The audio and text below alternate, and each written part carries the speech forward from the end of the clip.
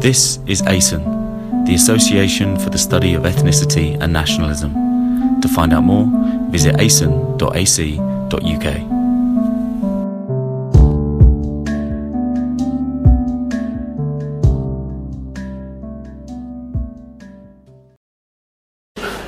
Ladies and gentlemen, thank you very much for coming to this event, which is hosted on behalf of the Association for the Study of Ethnicity and Nationalism and the Government Department at the London School of Economics. This year our seminars are focusing on the concepts of ethnic and national self, as well as the ways in which they have been translated into politics of nationalism, various movements, nationalist movements and policies in multicultural states under different circumstances and different times, including the times of economic crisis and war. So we are hoping that with these seminars our speakers will help us understand better the problematic relationship between nationalism and multiculturalism from political, philosophical, legal, historical and sociological perspectives. Tonight's speaker will make an important contribution to this series of lectures. So let me introduce our speaker, who probably needs no real introduction, but the courtesy will not let me skip it anyway. So Muhtaç Kırımlı is professor in contemporary Turkish studies at the Center for Middle Eastern Studies in Lund University, Sweden, and the research associate in the European Institute at the London School of Economics and Political Science.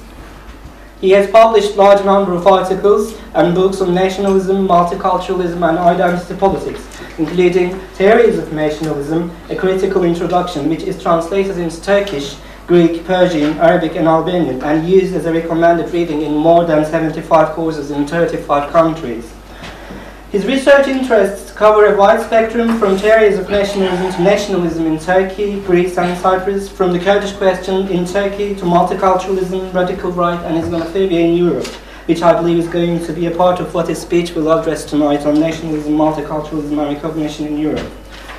So Umut is going to speak for about 45 minutes, then he will accept your questions. So it's over to you, Umut. Thank you. Thank you, Durkan, and thanks a lot, ASEN, for having me here. Suffering from a mild flu, I'll do my best not to let this affect my performance today. I mean, coming from Sweden and getting a flu in London is a bit ironic, but because it's like spring here.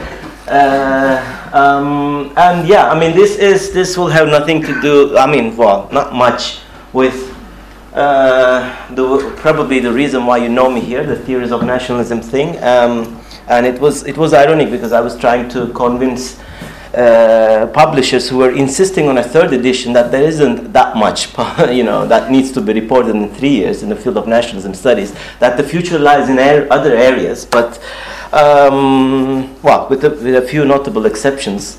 And I strongly recommend, because I was able to witness John's presentation of it, the Oxford Handbook on the History of Nationalism. I strongly recommend that book to everyone, which will be launched here in March, as far as I know. So I'm actually shifting my area of studies slightly to multiculturalism, and especially also the relationship between Islam and nationalism. And this is one of the first outcomes of this shift of interest. Although, of course, even though I want to leave nationalism behind, nationalism does not leave me behind. So I hope it will be somewhat relevant to what has been studied in this in the MSc program on nationalism. Now, my point of departure here is a speech delivered by Ed Miliband in June 2012. This is the famous immigration speech. And that's where the title of this talk comes from, actually. This was the famous speech where Ed Miliband reverted on the Labour Party's previous multiculturalism policies. And he was saying, we too easily assume that those who worried about immigration were stuck in the past and unrealistic about how things could be different. But Britain was experiencing, the scapegoat, the largest peacetime migration in recent history, and people's concerns were genuine. Why didn't we listen more? And he finishes off, he's talking about the need for a new debate and everything. And then, of course, the famous, I like this unproblematic statements by politicians. This new debate has to reflect our values. Now, obviously, you would easily remember that in this same country, 1 year before, David Cameron was talking about the same thing. He was saying in his first official visit abroad at a security conference in Munich with Merkel, that we have even tolerated these segregated communities behaving in ways that run counter to our values. So these values apparently unite the left and the right.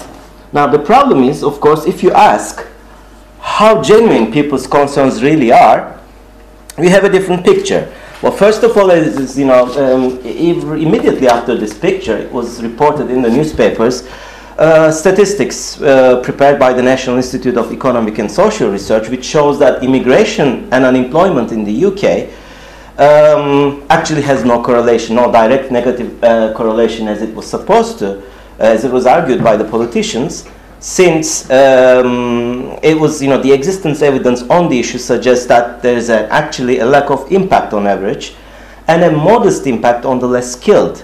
In fact, the opposite, the numbers show the opposite, that immigration acts as an economic stimulus, pushing total employment levels higher and dole claimant numbers lower than they would otherwise have been. Then there are, of course, the concrete manifestations of these genuine concerns, which obviously manifests itself in the electoral map, increased electoral support for radical right parties and candidates, and in some cases, in brutal acts of violence. We all remember the case of Anders Behring Breivik, who killed 77 people, most of them under the age of 20, in the twin attacks in Oslo and Utøya. And the picture looks actually much more terrible if you look at the actual figures. Well, Daphne is writing on these things right now, and even this is not very updated. This table was prepared a couple of months ago, and in Sweden, and this is what we like to say in Scandinavia, even in Sweden, that's the title of a very famous book by Alan Pred, the Swedish Democrats are not 5.7% now. The latest polls show that they're 10% and the third largest party in the parliament. And this was after the famous, infamous attack on a black immigrant by by two MPs from the Swedish Democrats. They actually increased their votes. That was on YouTube and everywhere. So the picture is quite grim.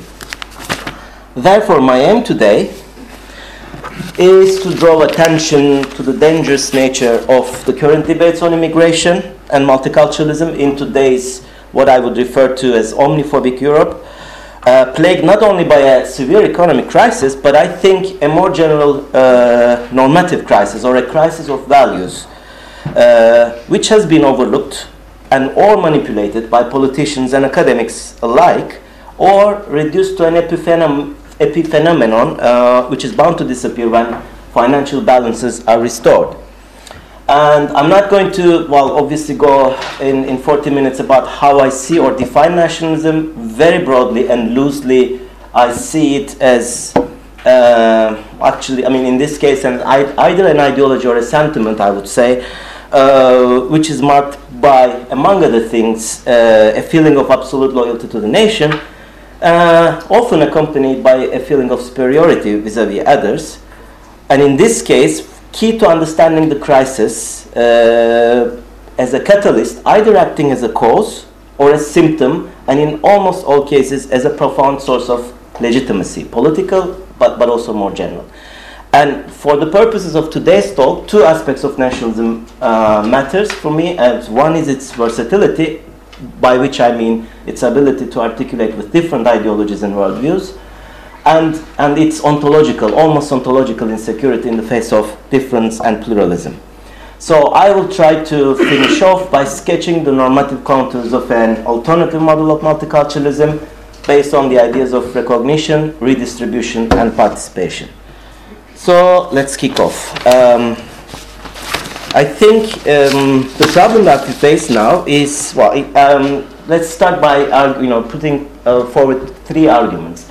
One concerns the return, relates to the return of nationalism, which is important from, I think, an historical point of view, not a longue durée perspective, but at least, if you look at it from in the second half of the 20th century, nationalism was something confined to the dustbin of history. well, based on the Nazi experience and all, but I think it's coming back and it's increasingly visible and is increasingly considered to be legitimate. And a natural corollary of this process is the tendency to cleanse or purify majority nationalism, marking it off from extremism and criminality, and restricting the latter, criminality, to small groups and organizations with little popular support. And this is why we have this radical right picture. I mean, small groups, 10% in Sweden, 26% in Switzerland. Or the deeds of a madman, as many have argued, even The Guardian actually, in the aftermath of Utøya shootings. The second corollary is the collectivization of crimes, collectivizing the crimes when it comes to immigrants and minorities, and often, in today's world, attributing them to particular belief systems, currently Islam, and those who embrace these belief systems are portrayed as a homogeneous, monolithic flock, blindly following the precepts of their beliefs.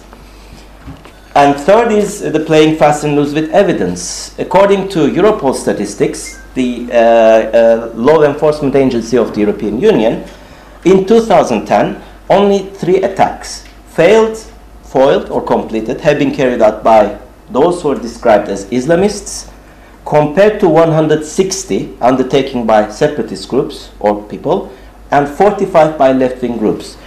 You would recall I was in Beirut at the time when Utøya happened, and even Al Jazeera English for 3 hours assumed that it was a Muslim Al-Qaeda attack, until it was discovered with a relief that he always blonde and has blue eyes.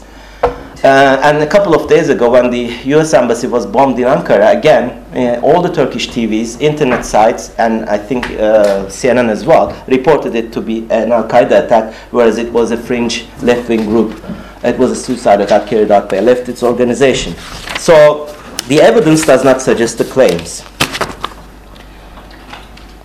2, the appropriation of nationalism by political actors. But here I'm not talking about the radical right, which has managed to substantially enlarge its constituency in several European countries, even coming to power as coalition partners.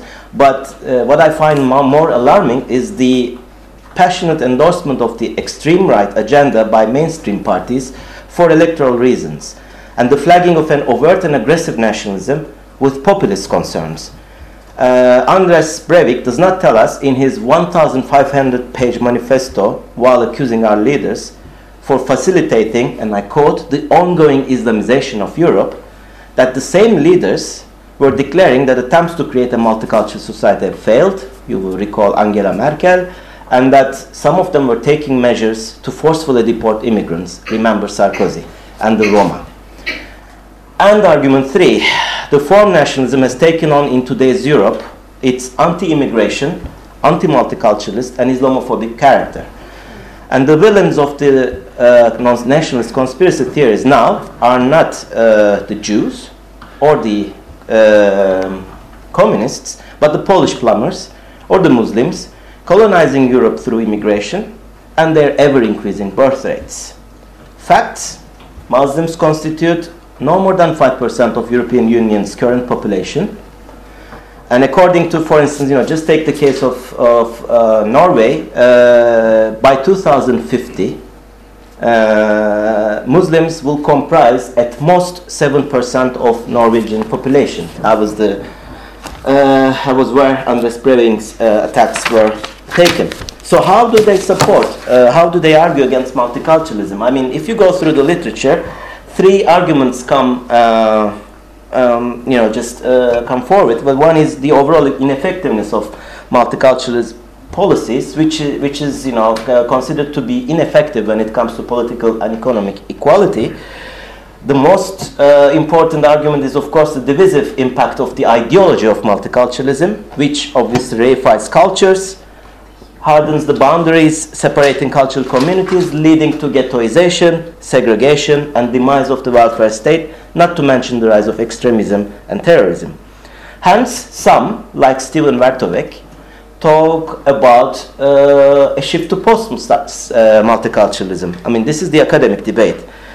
He argues that the changing nature of global migration patterns and the relative success of the radical right prompts us to devise new formulas which seek to have it both ways. A strong common identity and values coupled with the recognition of cultural differences.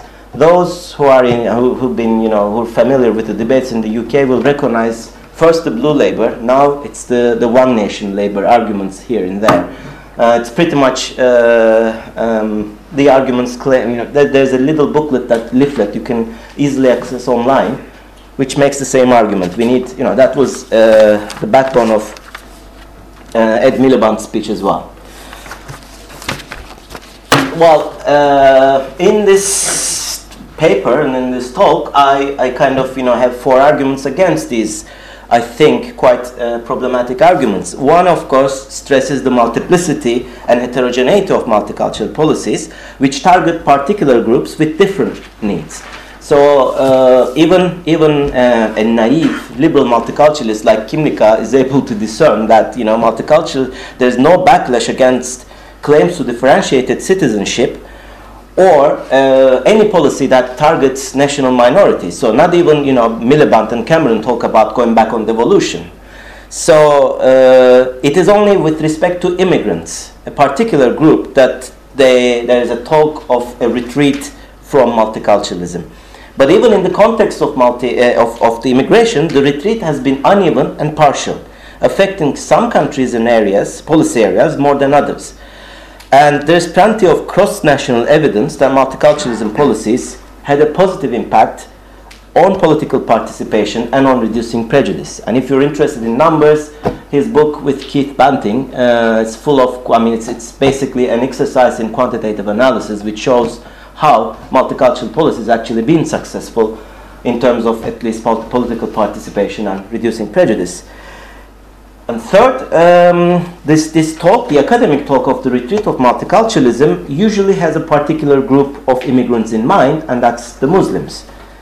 And that is what I call the dangerous nature of the talk of the death of multiculturalism. As Yasmin Alibhai Brown wrote in The Independent the following day, the day after Cameron's speech, that the Prime Minister isn't troubled by Hasidic enclaves or Orthodox Jewish dress codes or the religiously sanctioned gender inequality. It's only the Muslims who need to adapt, basically. And finally, multiculturalism is reduced to a feel-good celebration of ethnocultural diversity. This is a quotation from Kimlicka, but there are a number of people like Tariq Mudud who makes a similar arguments, which takes the distinctive cultural markers of ethnic groups, like clothing, cuisine, music, and treats them as spectacles of an ostensible cultural diversity to be consumed by the members of the larger society, or the majority. So my argument against this, or what I will suggest, and this is pretty much work in progress, is that there is no binary position between a form of rights-based multiculturalism, not culture-based multiculturalism. This is a crucial point on the one hand, and democracy and social cohesion on the other. And the kind of multiculturalism I have in mind is based on the public recognition of cultural diversity, without, however, overlooking the multiplex, the differentiated nature of diversity-related demands and conflicts. Hence, my suggestions will involve measures that combine cultural recognition with economic redistribution and political participation. And this particular understanding of multiculturalism rests on quote-unquote universal values such as notably justice and equality, I should say, not on the inherent value of a particular culture or cultural diversity in general. Now, this is a crucial point that most liberal multiculturalists fail to address.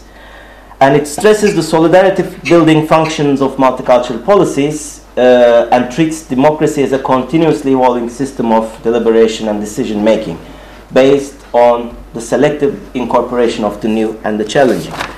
And of course, it takes its cue from Charles Taylor's landmark essay on the politics of recognition, 1994, which takes recognition as a need. His words are, just to quote him quickly, our identity is partly shaped by recognition or its absence, and often by the misrecognition of others, So a group or a person can suffer real damage if the people or society around them mirror back to them a confining or demeaning picture of themselves. So non-recognition or misrecognition can inflict a real harm, can be a form of oppression. There are two aspects of his understanding of recognition which are crucial. One is the dialogical character of recognition. We can only become full agents, capable of realizing ourselves through interaction with others, but especially not just any others, but those who matter to us, significant others. This is the basic principle of hermeneutics in George Herbert Mead. And a stress on the fact that liberalism is also a fighting creed. It cannot claim complete cultural neutrality.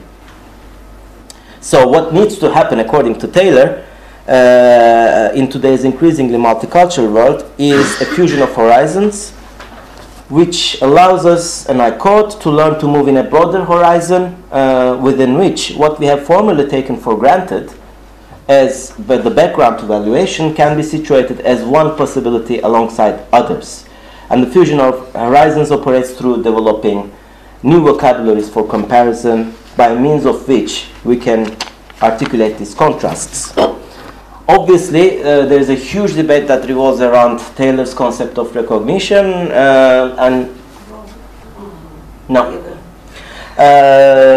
the debate, I mean, you can easily group the objections to Taylor's arguments under two, basically, well, I mean, I call them liberal objections, and then the justice-based objections to his understanding of recognition. But I mean, okay, for limitations of time, I would just go over the second one, but basically they address two questions. What is or should be the normative basis of a politics of recognition, which goes hard to the heart of all the discussion and the debate around the concept of multiculturalism, and what should be the scope of a politics of recognition.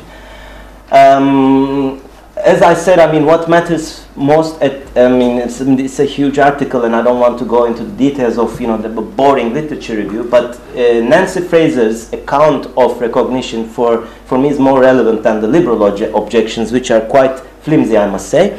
And this is, Fraser's objection is basically that we are presented increasingly with an either-or choice between recognition and redistribution. And by derivation, multiculturalism and social democracy. And actually, this is the main thrust of Miliband's speech, which seeks to establish a link between working people's flight and immigration. This is, Fraser argues, a false antithesis, because justice today requires both redistribution and recognition. So the challenge, according to her, is to integrate both perspectives, which requires us to answer one basic question, which stands at the heart of Taylor's account. Is recognition really a matter of justice, or is it a matter of self-realization? Now, for Taylor and people like Axel Honneth, the answer is a matter of self-realization, as you have seen. I mean, recognition is basic to human flourishing. Whereas for Fraser, recognition is above all a matter of justice. And on this model, she argues, recognition or misrecognition constitutes an institutionalized relation of subordination and a violation of justice. Misrecognition, she argues, you can see the quote here, is related not through deprecatory, I think that's the correct pronunciation, I'm not sure, attitudes or freestanding discourses, but rather through social institutions. So it arises when institutions structure interaction between the majority and minority according to cultural norms that impede, that prevent parity of participation. So the model that I have in mind accepts with Taylor that recognition of an individual's distinct identity is essential to her or his dignity. But Taylor's further claim that this is a psychological need whose denial might cause serious harm to one's subjectivity is difficult to substantiate and, in my view, in any case, irrelevant. On the other hand, it also shares Fraser's view that recognition should be grounded in universal values, such as justice and equality, and not on the value of a particular culture, as I said before, or cultural diversity, which brings with it the risk of reifying cultures, basically. So the question in this context that we need to answer is, do people need a secure cultural context to give meaning and guidance to their choices in life?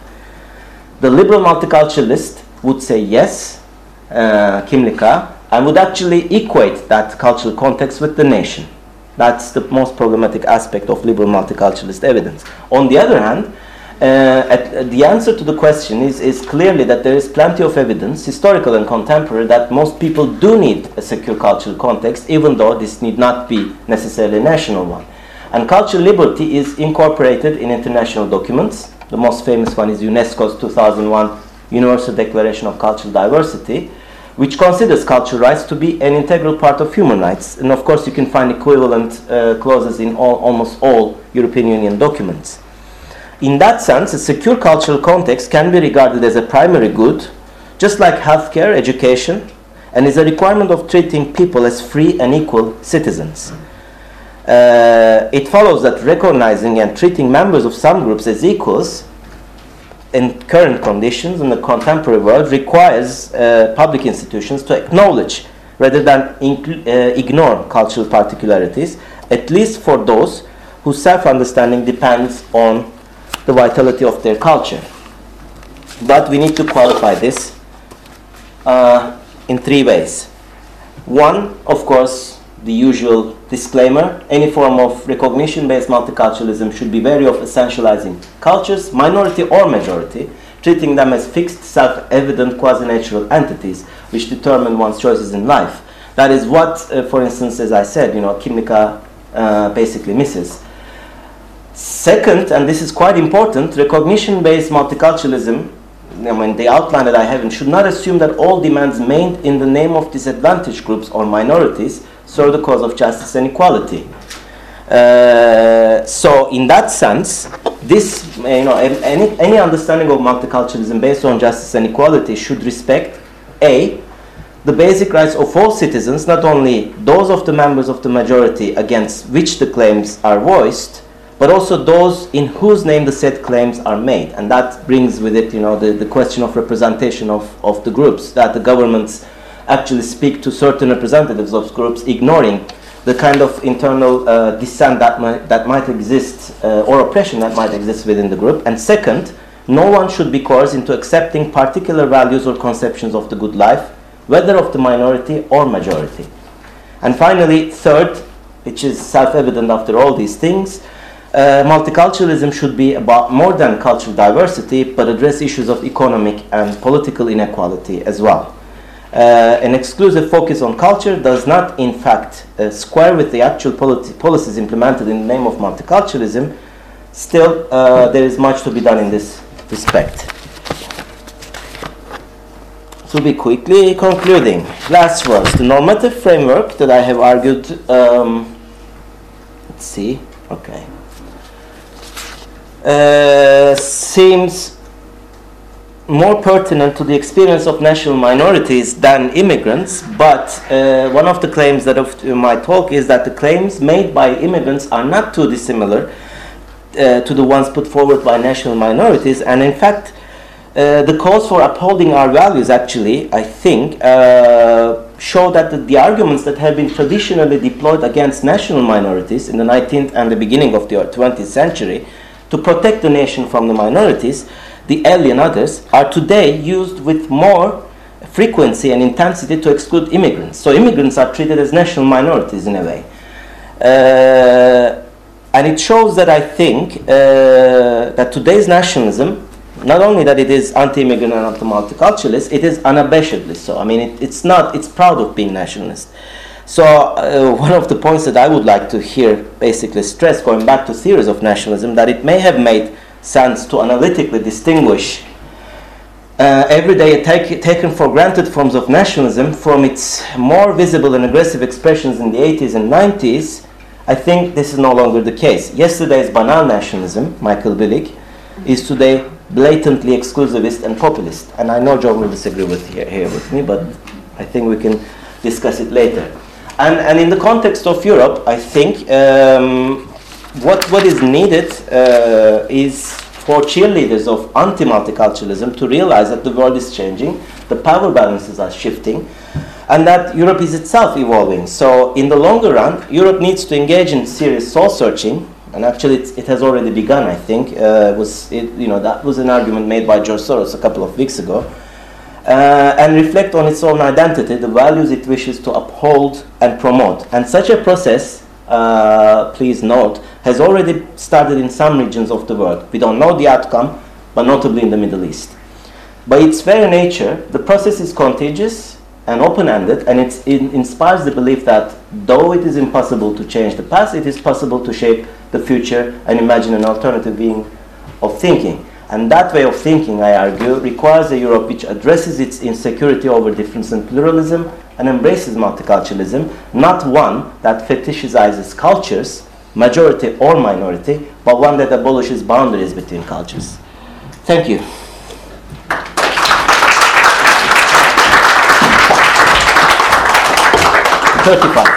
Yes, thank you very much for a very timely and informative presentation. Now it's the stage is open for the discussion, so you can take your questions one by one, or you can take 2-3 questions all at a time. Depends on you. Yes, Daphne. To start with, yes. Okay, I'll start. Thank you, Umut. This was extremely interesting and spot on what I'm working on. So I have quite a few things, but just the one thing that struck me that I want to hear your thoughts on is, what do you think of this, which is what I'm working on at the moment? The actual problem is not that these people or these nationalists that are sort of right-wing extremists or whatever, they're not portraying themselves as against multiculturalism, but what I think is extremely dangerous, as you know, is that they're using multiculturalism as the justification for their policies. So instead of saying, you know, we want to exclude immigrants because the society should be formed by only the members of our group, they're saying these Muslim extremists, they are not multiculturalists, and this is their problem. They're extremists, and they want to erode our multicultural, liberal national identity. You put on the previous slide, you had my favorite, the black sheep, white sheep campaign, and the whole idea was, we're not really excluding, this is the Swiss SVP, for people who don't know, we're not excluding, the black sheep has the same connotation in English, I think, and we don't exclude the black sheep because it's of a different racial background, but it's the deviant, criminal sheep that does not like our multicultural values. And what do you think of that? Yeah, let me just collect, I think, a couple of comments as well, as we know. Yeah. I mean, you talk about the ontological insecurity of nationalism in the face of pluralism and difference. Is that really the case? They've got plenty of nationalisms which glorify indifference, and in fact glorifying the fact that they recognize and celebrate difference. So I'm not sure it's ontological. I think it's highly situational. After all, xenophobia existed long before nationalism, and to what extent is nationalism responsible for xenophobia, or simply the frame through which people express it? But I was surprised that you don't mention, you're talking in very much internalist terms, perhaps as a political theorists tend to do, without discussing any of the external dimensions of this.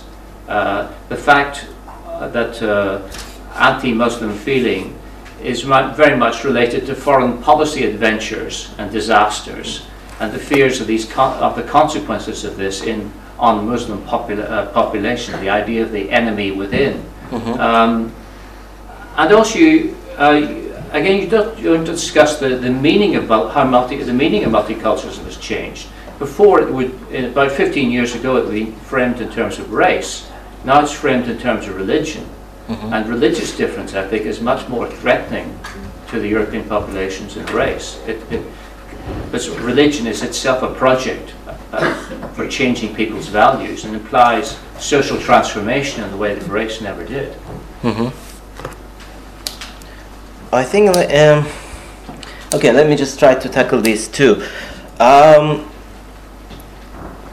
Now, I mean, the first one is a very good point, because is it ontological or it's, because, yeah, of course, the immigrant nations come to mind.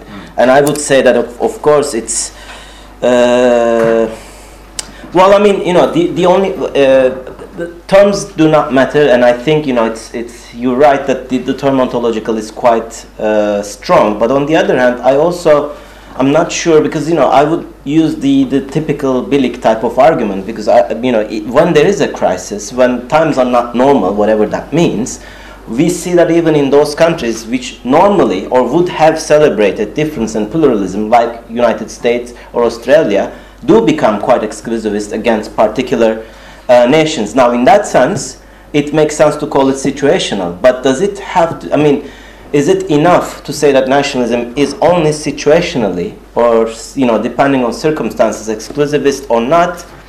There I think we would need to go back to our fundamental disagreement about nationalism. I think it is. Because when it's not, it stops being nationalism. It's a very strong argument, I know, and it needs to be substantiated clearly, but I think it is based on a fundamental difference, boundary drawing exercise, which is about identity making. It's not about the nation only, because as you said, the meaning of the nation itself keeps changing, which is a point that you and I now even agree, because you keep, I mean, it was race, then it became culture, and now it's even reduced more, it became religious. You're right, it's pretty much about the West versus the rest. So, I mean, I think this is a fundamental disagreement that will be difficult to resolve, and I think, you know, I don't believe in the project of resuscitating nationalism and making it more liberal, because it's, you know, as soon as there's a crisis, it will go back to its basically fundamental thing. I mean, this is a very essentialist sounding argument, but I'm pretty much romantic when it comes to that, I must say. So I'm not going to be ashamed of saying it, unfortunately. The external dimension, you're right, but here I think circumstances matter. Because, you know, well, yeah, it is religious now, but it has always been about culture, and it's always been about politics, which are the two things that define any identity-making project, I guess. So, in that sense, well, I don't know. I mean, it's. I don't have any answer to this. Well, the external dimension is important, but does it explain everything? No, I don't think so. Because, you know, I mean, U.S. was always, you know, into ventures abroad, but everything that changed after 9/11 has nothing to do with U.S. ventures in these areas. I mean, I think it will be nice to have an external dimension to it, but I don't know how to put it into this kind of internally functioning political theory. Well, using multiculturalism, I know that I didn't satisfy you, my answers. Using multiculturalism as an argument, well, it's just assimilating. Well, you're right, but that's a discursive thing that they're using, that isn't it? I mean, this is the ploy. I mean, when we were discussing these issues, the cartoon crisis, is it a freedom of expression, or is it a matter of really, I mean, you know, the Muslims not integrating, not assimilating, in fact, threatening our fundamental values? I think this is just an argumentative ploy that is used by academics and politicians. Because when you think about it, and this is, I think, where we have to counter these types of arguments. Well, first of all, it reduces religions to a particular dimension. I mean, it assumes that Islam, for instance, well, in most cases it is Islam, determines the life choices and the worldviews of everybody who adheres to it. Hence, they are inherently, you know, not liberal, not free, not democratic. So this is the famous, you know, Islamic exceptionalism argument. Whereas, you know, other religions like Christianity or Judaism are not considered to be, you know, an all-encompassing social whatever belief system. There we have a problem. And second, in order not to lose the debate on hate speech, I think, is quite crucial in this context, because I'm quite interested in recent couple of months on the arguments developed by Jeremy Waldron from a legal perspective, using the concept of dignity. And here, I think, you know, there's a fine line between the concept of dignity and how people consider themselves to you know, consider or define their dignity is important, because there are certain issues which are not that easy to be kind of covered by the blanket term freedom of speech, and, you know, those Muslims coming and kind of disturbing our peace and not integrating or assimilating, because there are certain areas. I mean, you can't make jokes about the Holocaust, for instance. Well, you can in certain contexts, but not in certain countries. The same goes for, so I mean, Jeremy Waldron is working on the concept of dignity, which he defines in a very procedural way. Everybody's right to be of the same standing. which he defines a little bit, elaborates on it and all of that. So I think in certain cases the argument doesn't hold in any case, because some of the things that is considered to be part of the Western culture actually is not. I mean, you can't just consider the burning of Muhammad cartoon. I mean, I don't know. I mean, my view is that you can't just the burning of the Quran in United States by a crazy priest has repercussions, implications for some people at least. So it's not considered to be freedom of speech as such. So first of all, what is freedom of speech then? What is the value that these Muslims are threatening? And two, why is it that Muslims are the ones who are threatening and not others? And in certain contexts, we know that it's not only the Muslims. I mean, the Golden Dawn people are basically chasing up all sorts of immigrants, not only the Muslims. So, I mean, it's just, in some cases it's the Roma, and the perennial other, never changing. So, I mean, it's kind of, I think that argument of, they are coming and threatening our values ignores the fact that what is our values, and they keep changing. Please go ahead. Let's just turn this into a discussion. Of course they do. I guess my question was absolutely. I mean, if we're going to deconstruct their argument, I think the argument's ridiculous. I agree with you 100%. But what does that mean for constructing then a meaningful multicultural society for us when this kind of argument tends to have a broader reach? Because as your data that you showed illustrates, people like the Golden Dawn who come out and say, kill all the immigrants, they're maybe successful in a specific context, but these ideas tend to be considered as politically correct. We can't identify with a party that says kill all the immigrants, but somehow these other parties are successful precisely because they put this argument that you and I might think is ridiculous, but it is more difficult it's easier rather for the voter to identify with. Of course, I mean, policy-wise, it's more dangerous. How do we deal with that? No, is the argument itself bad? I agree, it's bad. Policy-wise, I think that's this requires us. If there is an us, I mean, it's complete. I mean, it's a very tricky thing. But I think it's you should just actually. I'm thinking more and more that we should carry out quantitative studies and then just become public activists, because you need to. There are also. I mean, there's a huge literature. I mean, when you work on, say, Turkey. Okay, there are lots of quantitative data, statistical analysis, which show that the membership of the European Union, Turkish membership of European Union, does not have any empirical problems. Okay, but then it's psychological. So if you look for the figures, you can find them. That this little quotation that I used was published in the Independent 2 consecutive days. For just after Cameron's speech, showing that this is the National Institute of Statistics of Britain. So I mean, there are figures are there. It's just that it's easy for politicians to resort to, if they're right wing or left wing, like Tsipras, I mean, to populism, because it works. It does work. Simple as that. I mean, why would you go and say that? I mean, how many politicians would accept that it's their fault, the economic crisis, but not someone else's? I mean, why do Scandinavia fare better when it comes to economic crisis than, say, I don't know, Greece, Britain, even all these debates? I mean, just today, there's a very nice article on this Cameron discourse of we can become Norway. And then there is a Norwegian academic who basically shows that actually Norway at the moment is pretty much, 3/3 integrated into the European Union, and much more so than Britain itself, without being a member of the European Union. And facts and figures. I'm not talking about social science as such. So I mean, these are facts that politicians and I'm not that much concerned about politics, since our job is not to deal with them, I guess. But the point is, I can't understand the academic debate on multiculturalism and all. I mean, you can show that certain policies have failed, fine. But what does that say about an idea? Which is basically multiculturalism. I mean, get rid of multiculturalism, so what? You will not get rid of difference and diversity. I mean, these Muslims will still be there. What are you going to do with it? Sami maybe, and then please, yeah. Go ahead.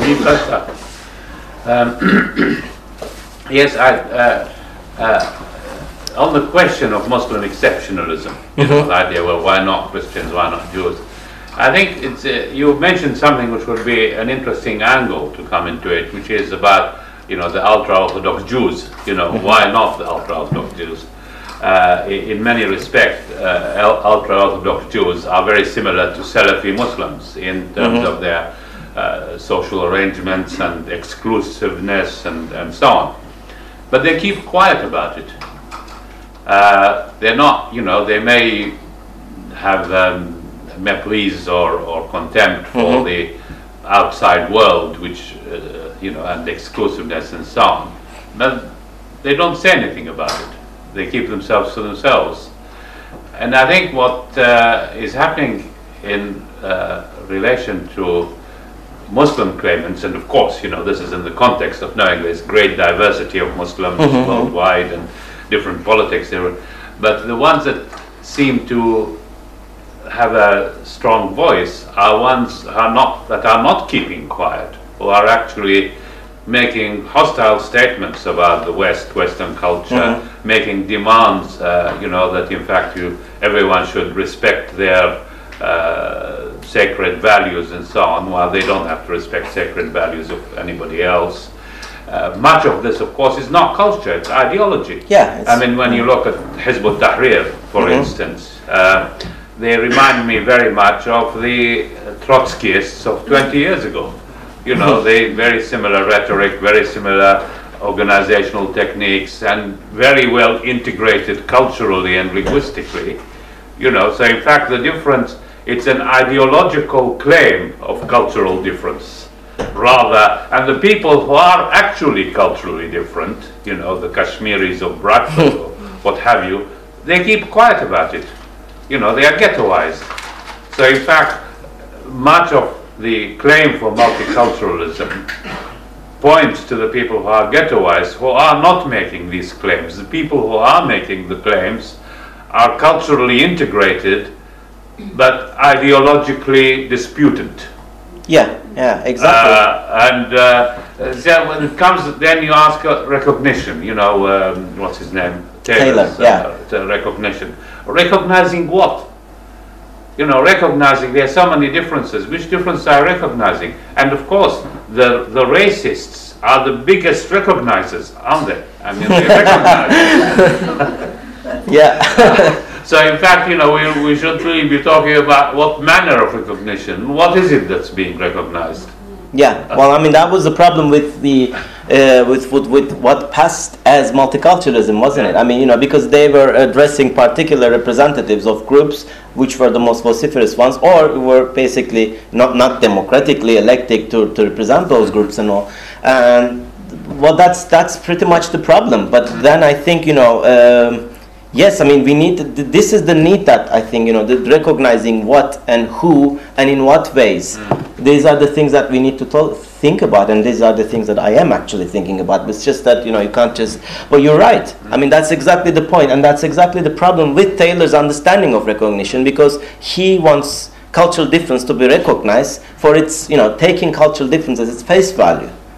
And then he talks about this, Zulu Dostoevsky. I mean, Zulus could have produced a Dostoevsky if they were given the chance, which is not, a good way of arguing for cultural, recognition and things like that. I mean, because, it's not going to work.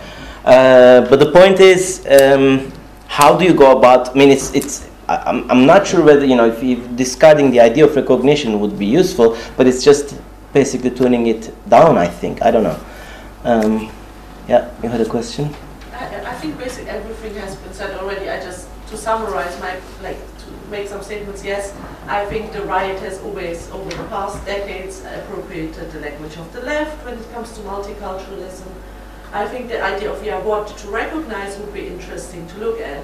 I think that this whole anti-Muslim racism idea in a European Western context, but also looking at the Muslim world, is, for me personally, problematic to position oneself in, because you are either the object of the Western gaze, or or you have to position yourself as a Muslim subject, which I find problematic as well. If you look at Turkey, I wouldn't want to identify as a Fethullah Gülen supporter or support these people, So you are in a minefield there, and it's very, very difficult to find a voice, or to find a collective voice among those who are critical of this, without serving any of these interests. And yes, I think it would be interesting to say what to recognize, and I think these are the limitations not only of Taylor but also of Fraser's model. And I think that especially work of feminists, black feminists, can be useful. Like look, for instance, at the work of Sarah Ahmed, also to look at how emotions circulate in this space of nation, of attachment to nationalism, etc. So yeah, that's really. Well, I think it's well. And one more thing, I don't think there is this thing of like, well, now it's the Muslim and it's not the Jews anymore, it's not the blacks anymore. I think we can't say that really. Well, I mean, look at the riots in London 2 years ago. It was about black kids, for example. Well, first of all, I mean, yeah, but I mean, it's you can imagine that I'm not making that kind of a simplistic argument. I'm just trying to make the point. I mean, you have to, when you have half an hour, you have to take something, things stick out. I'm not saying that it is only the Muslims, obviously. I mean, that would be a ridiculous argument, but it's more and more visible in the case of the Muslims and Islam, especially in a post-9/11 context. So I think, the second criticism does not apply to me anyways. But the more general point, I think, which is becoming more and more visible in all these discussions, is a problem of political theory or philosophy in general. It's just that, you have to, I mean, John is right, you have to incorporate into it some kind of external dimension, thinking about changing patterns of globalization and all of that, yes.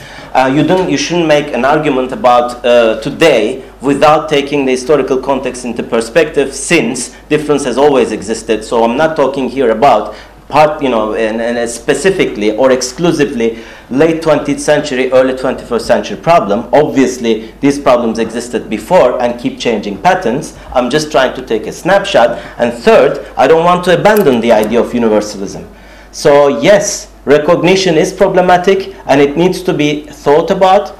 And yes, there might be other dimensions that you should bring into it, but still, I would stick to my claim that there is something called justice and equality, which is considered to be universal values, and obviously the black feminists that you're referring to don't.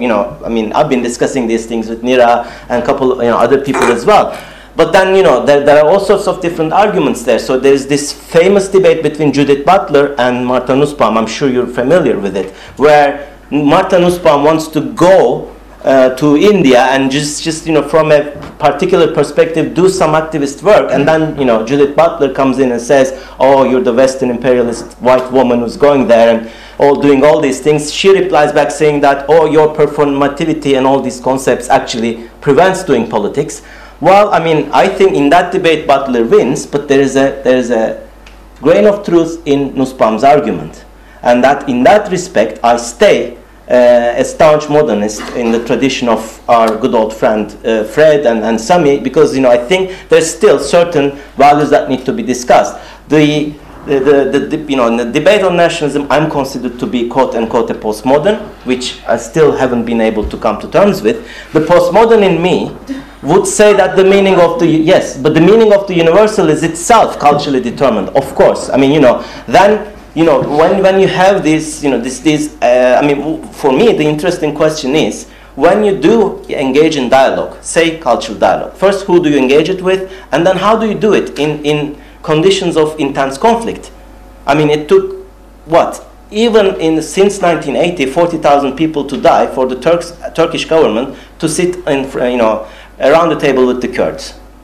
But the point is, I mean, that's the thing, because when this is the precariousness, this is the vulnerability of my position, because on the one hand you have to go against all these generalizing and abstract tendencies, but on the other hand you shouldn't fall into the trap of reification, essentialism, and all of these things.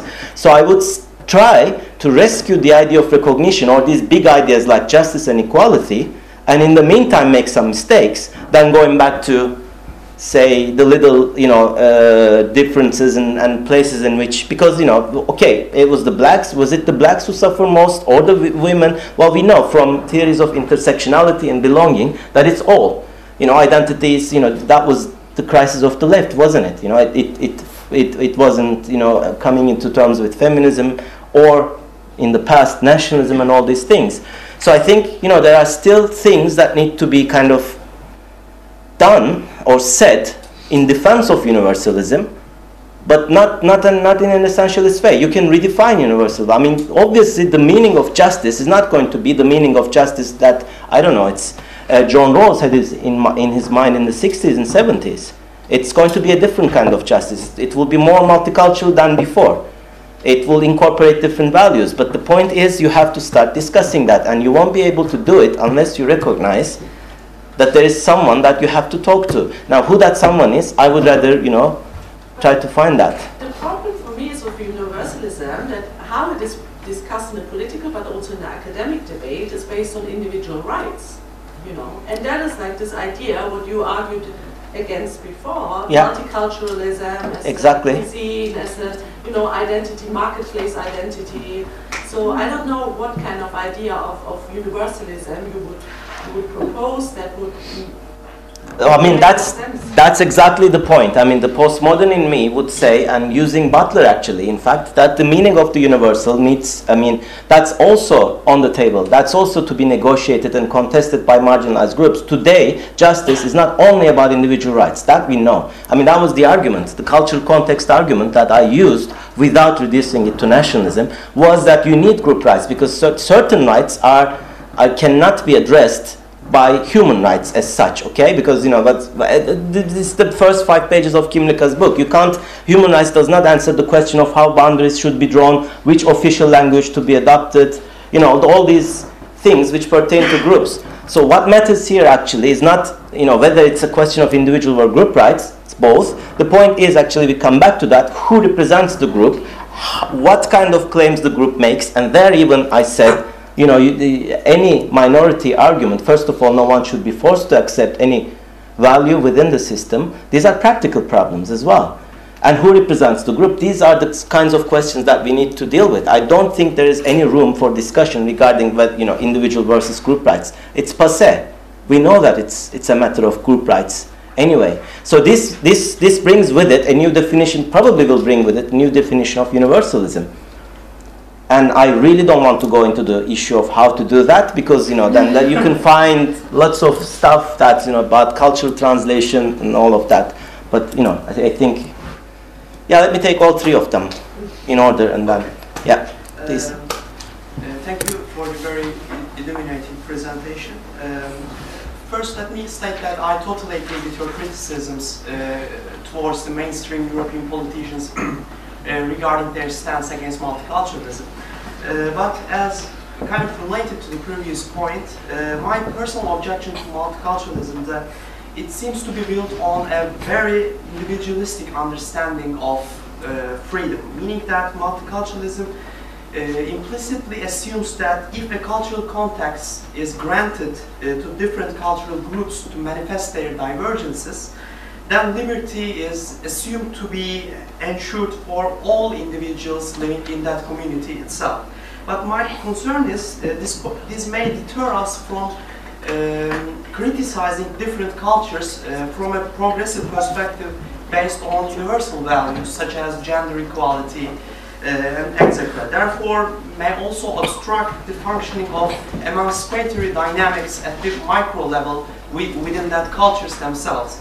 So what if the culture itself creates obstacles for individuals to enjoy their rights at the micro level? Maybe Nancy Fraser's statement to ground it into universal concept will be a solution to this problem. But if then we are going to assume there is something universal in its modern sense, then what is left behind from the multiculturalism?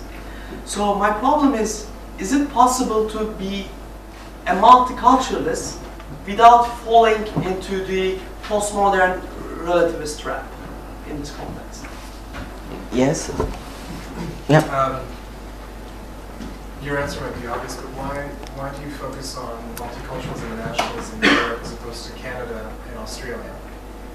It's still interesting to notice that Charles Taylor and Kimlicka are both Canadians, and they do write in a Canadian setting and background. Another question is, are you familiar with interculturalism that Charles Taylor and a French-Canadian sociologist, Gérald Bouchard, have developed? Yeah, the Bouchard report and the I know. Yeah, I am. But okay, anyway, there was a third. Yeah, please. With regards to your last line, when you suggest to Europe to find its identity looking where, who exactly are you addressing? I mean, considering everything that has been written and said within the last 3 to 5 years, both at an official level and in everyday colloquial language, who is Europe? Well, I think Europe doesn't have an answer to that, anyways. So what I'm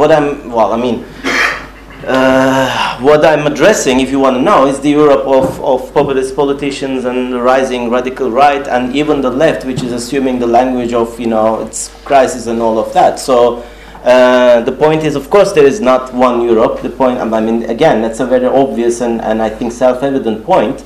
But the problem is, I think there is one voice which is becoming more and more vocal in Europe, and that is the voice that I'm trying to basically fight against, which is the voice of what I discovered, what I refer to as the voice of nationalism.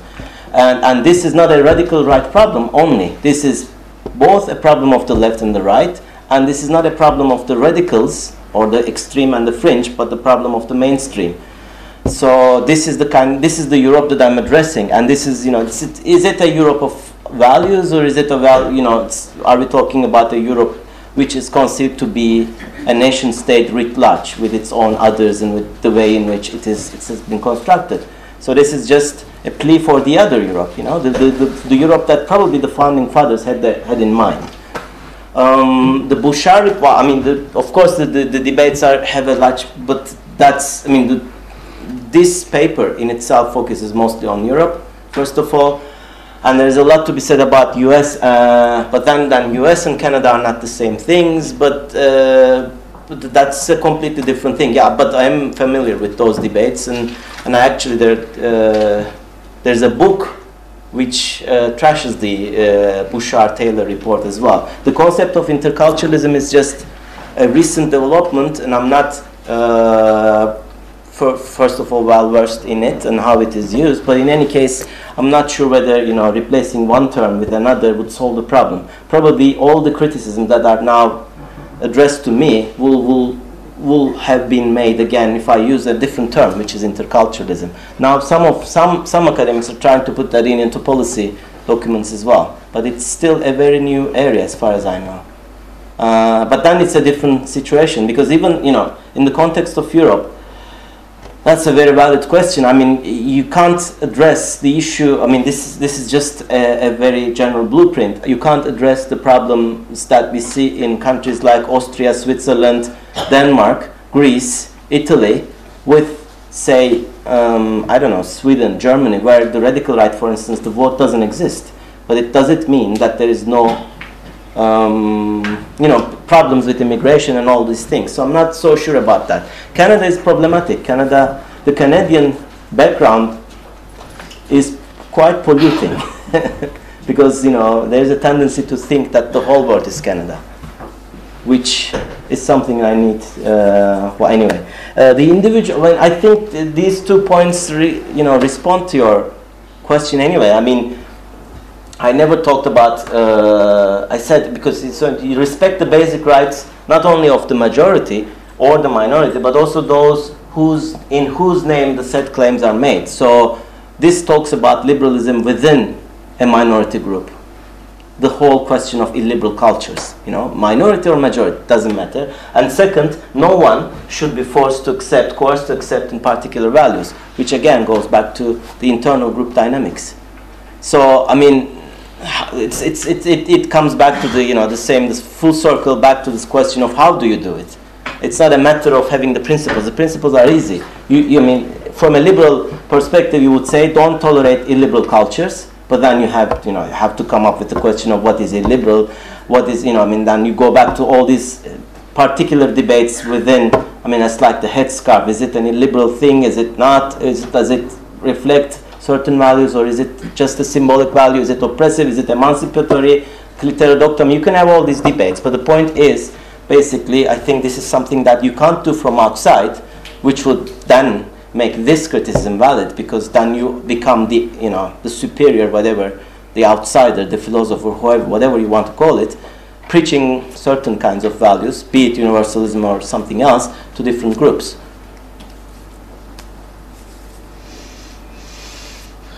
Yeah? Yeah. This and that. Yeah. My name is Simon. So my question is, can you, or you're suggesting that nationalism is intrinsically exclusive. The question then is, can we abolish nationalism, or should we replace multiculturalism with nationalism, or do you say like multicultural nationalism? I don't think that you see that as a solution in itself. No, but it's, yeah, well, anyway. Yeah, please. Yeah, your title was on recognition, redistribution and political participation. Mm-hmm. I'm wondering what type of political participation you have in mind, because surely part of this tension is that people are participating politically, but in a way which is choosing options which are maybe not good for democracy. So maybe Uttarelu is mobilizing because they have resources, they're taking part in politics in a certain way, or young people are going out with the EDL, they might not vote, but they're taking part in politics in a certain way. So what do you mean by political participation? Okay. Well, the first question is easy to answer. There is no, obviously, there is no solution to nationalism. Even if I see it as a problem, there is no cure for it. So I think, I have to accept the fact that we have to live with it in the near future. But the point is, even, and you don't know whether it will be replaced by anything that will be better. So, the multicultural nationalism, I don't think that's a formula that will work. It's been tried, it doesn't work.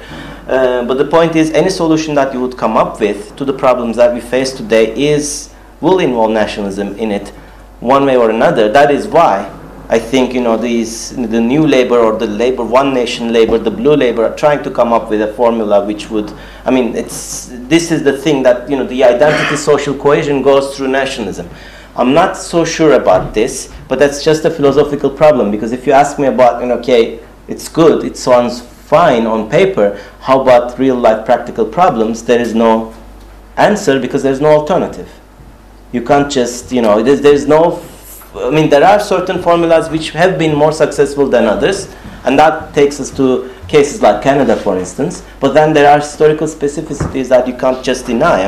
It's an immigrant nation. You can't just replicate. And I know, of course, the whole, I'm not going to go to the very dangerous territory of models and stuff. This just doesn't work. So, in any case, what you can do, whatever formula you will find, you will need to find it from within nationalism. That's for sure. That's it. There's no,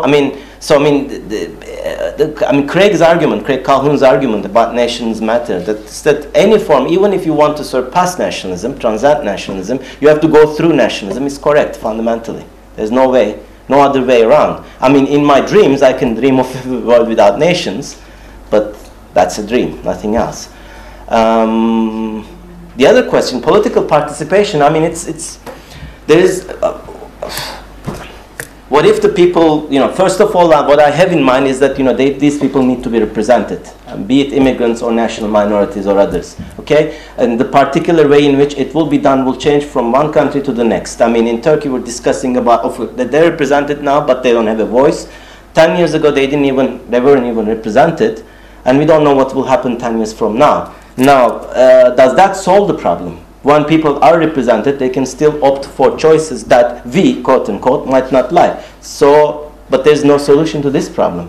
I think here actually we have to go back to the political discourse.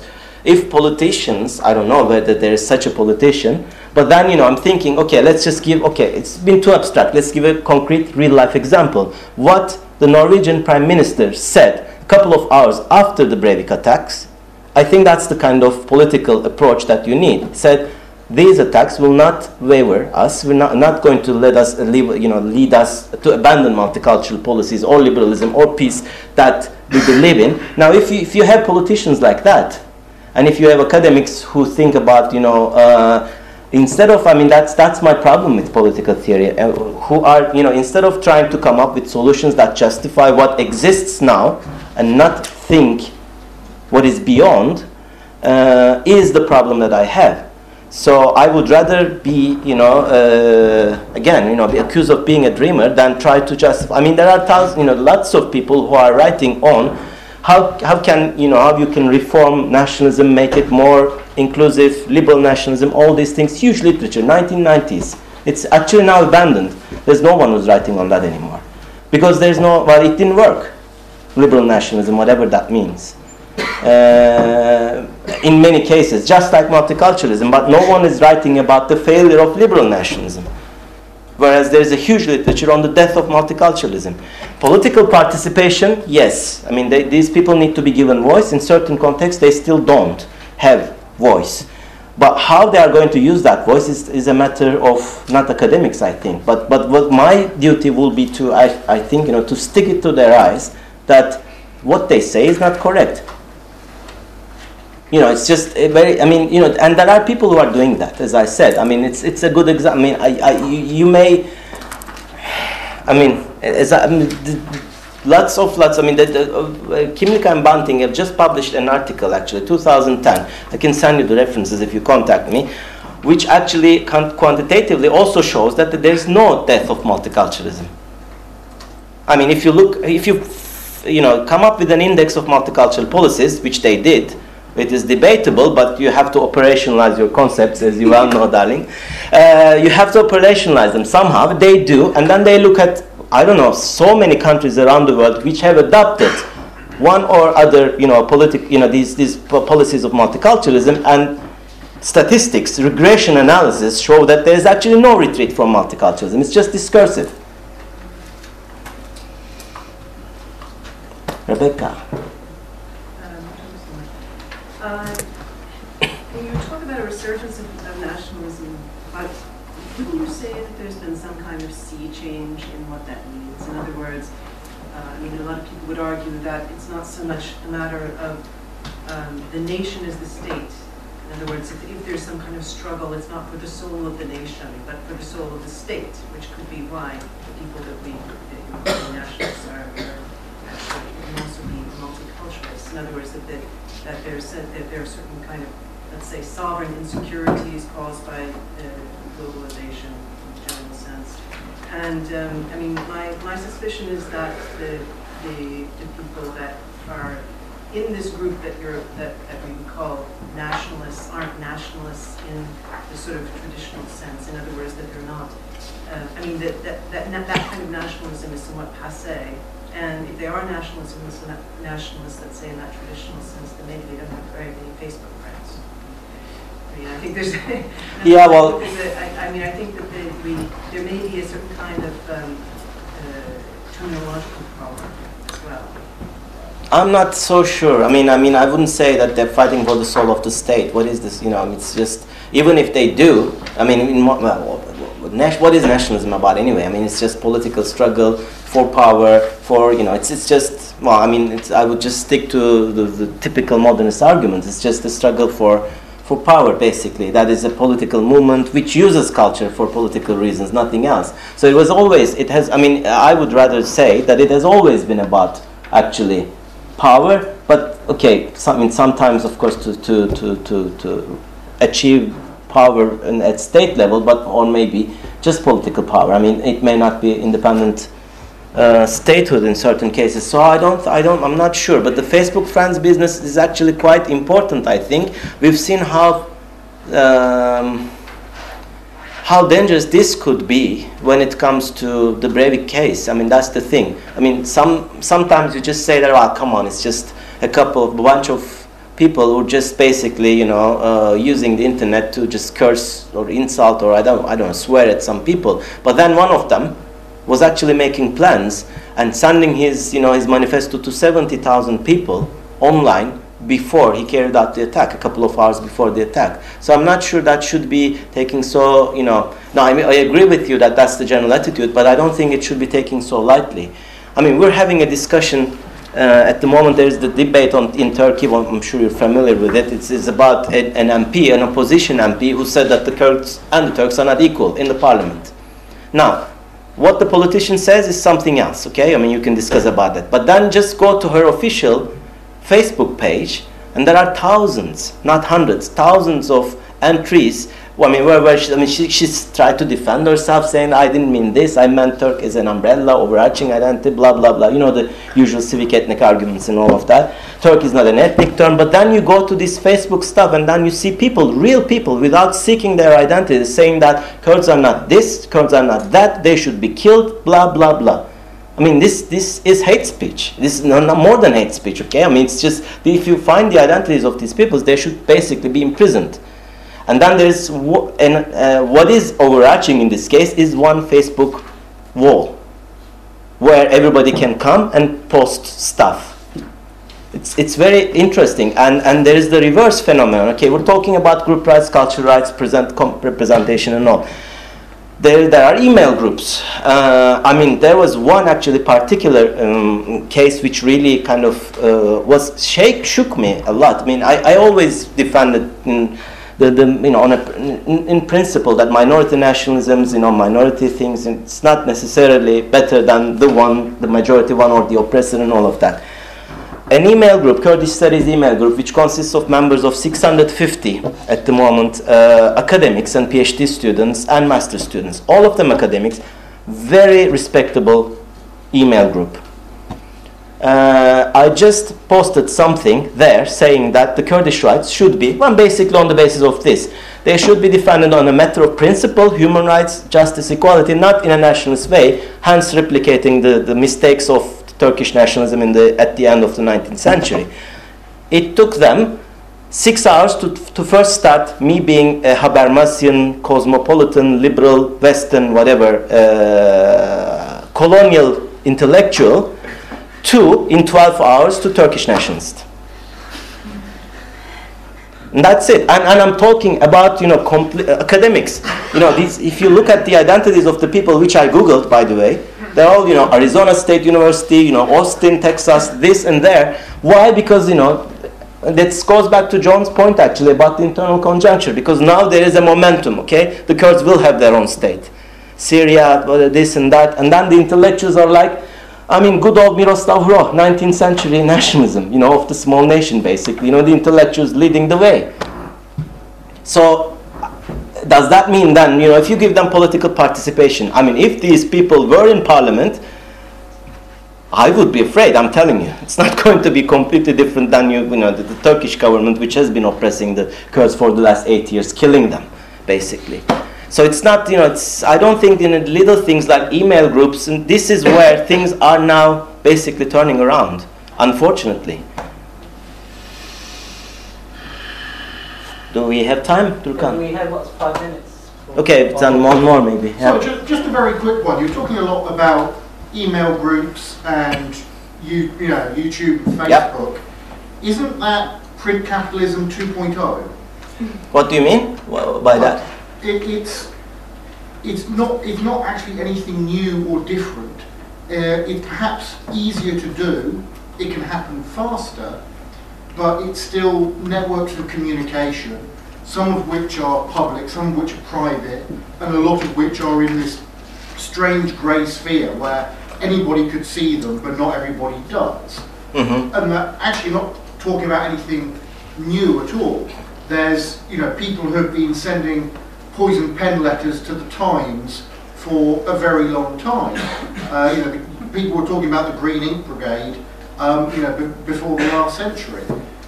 Okay, now you can do it on Facebook, or you can send an email saying why, such and such a person is an evil Habermasian cosmopolitan liberal. No. How is this new?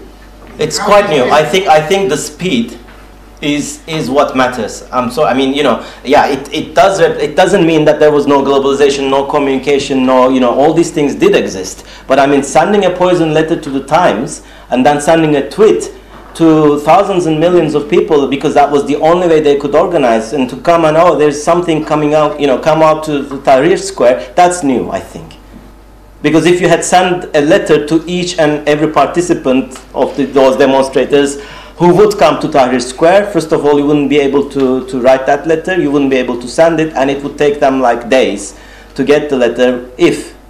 I think that the ease and the speed with which you can reach information, in quotation marks, because it's mostly junk. It could be lies and all of that. Is much easier than in the 19th century. Even 10 years ago, it wasn't like that. So I think, no, I don't think I'm exaggerating the power of social media. Unfortunately, maybe. I don't know. Because you can also use it, harness it to your own. I mean, how do you think that, that was one of the discussions. I mean, it's not about which group uses it more efficiently or not. I mean, it's not a matter of only we're talking about, the hate groups organizing there. It's a progressive force as well. I mean, as I said, in the Middle East, the Arab revolutions took place largely in the social media. They were able to film when there was someone who was being killed with their iPhones, put it on YouTube, and the rest of the world found out about it. This was not possible at the beginning of the 20th century because first, they didn't have iPhones. Two, if they had sent it to I don't know, to some broadcaster in Western capitals, by that time, another 10,000 people would have died.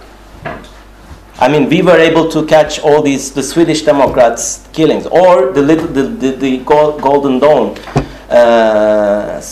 All these leakages come from the new technologies. I'm not saying that they create the momentum. I'm just saying that they make it easier to be seen and to communicate. That's the only argument. It's not that it is new, but it is fast. Okay. And it works, actually. I think we came to the end of our session. Thank you very much for accepting our invitation. Thank you. Thank you. And thank you all for coming.